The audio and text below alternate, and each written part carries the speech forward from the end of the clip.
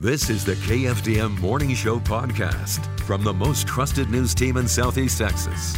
In our headlines this morning, Hardin County Health Department is using its newly formed epidemiologist team to investigate patterns and causes of disease that pose a threat to the community. Yeah, and the team is not just focused on COVID-19. Kelsey Bors is in studio this morning to talk about the health department's goals with this new team. Good morning, Kelsey. Good morning. Of course, COVID-19 is a big one, but there are some other things that we can't forget about that are in our community and that they want to track down if people get. The epidemiology team looks for common themes in those who become sick to determine the source and prevent outbreaks and other public health threats in Hardin and Orange counties. The team also works with health inspectors if there's a food or waterborne illness outbreak. The health department says the one big challenge, though, is getting the public to cooperate.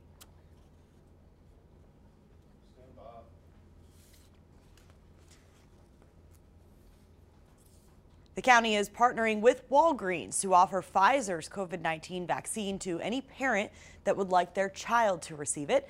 The health department says this is the first time Hardin County has had an epidemiology team, saying now public health matters can be handled locally rather than relying on state resources. And Dan Gillian, maybe if they do have that local team, they'll get a better response and maybe some better communication with our local community. You would have to think, through all that's gone on over the course of the last year, especially with public health, there's been a lot of re-examination, a lot of reorganization within departments and kind of looking in to see what can we do and do things better, right? Yeah, absolutely. I mean, kind of learning from past, mistakes, or not even mistakes, but holes in where you think you could have done things a little better. Yeah, experience, just past experience. All right, thank you, Kelsey. Headed out this morning?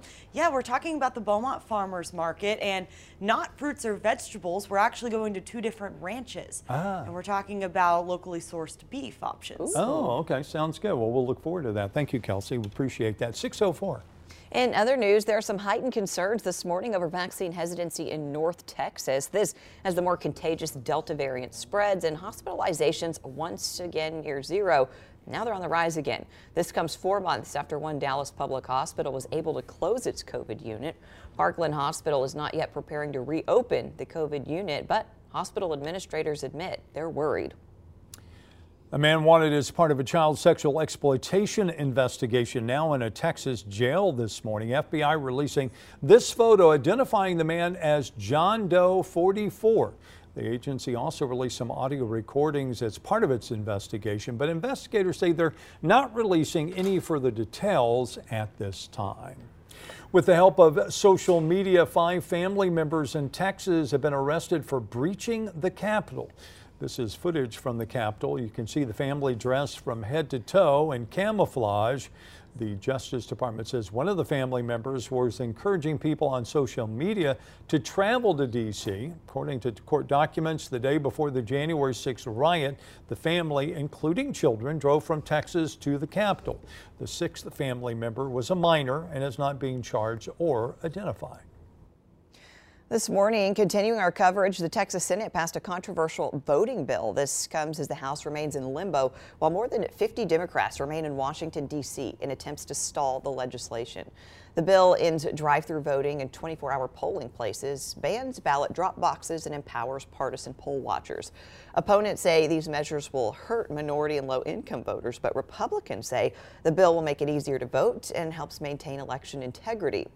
And GOP lawmakers in the House approved a measure asking state law enforcement to arrest those Texas Democrats when they return to the state. However, those Dems remain in Washington following a meeting with Vice President Kamala Harris. This is the photo taken on Capitol Hill during that meeting. State Representative Joe Deschantel says in a nearly 45-minute meeting, the vice president was very supportive and understood the party's concerns of voter suppression and why the bill may target minorities. The party is hopeful the vice president will inform President Biden on the discussion. We just urged her to do what she could to encourage and push the president to push the Senate.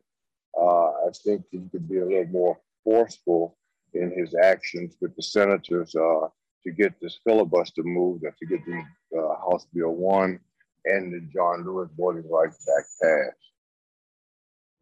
Democrats say they could be in Washington until the special session ends on August 7th. 6:07 finally this morning. Remember the Tiger King? Oh, yes. Yeah, he's back in the headlines this morning after scoring a legal victory. On Wednesday, the U.S. 10th Circuit Court of Appeals vacated the sentence handed down to Joseph Maldonado Passage, who's also known as Joe Exotic. In 2020, Maldonado Passage was sentenced to 22 years in prison for murder-for-hire plots against Carol Baskin and wildlife violations. An appeal filed by Maldonado Passage said the murder-for-hire convictions should have been overturned because Baskin was allowed to attend the whole trial, even though she was classified as a government witness. He also said his murder-for-hire plots shouldn't have been separated because they, quote, involved the same victim. The panel agreed with the latter, saying the district court made a mistake by not grouping the sentencing on those convictions. A lawyer for Maldonado Passage said he's happy with Wednesday's decision, that he expects additional wins for his client in the future.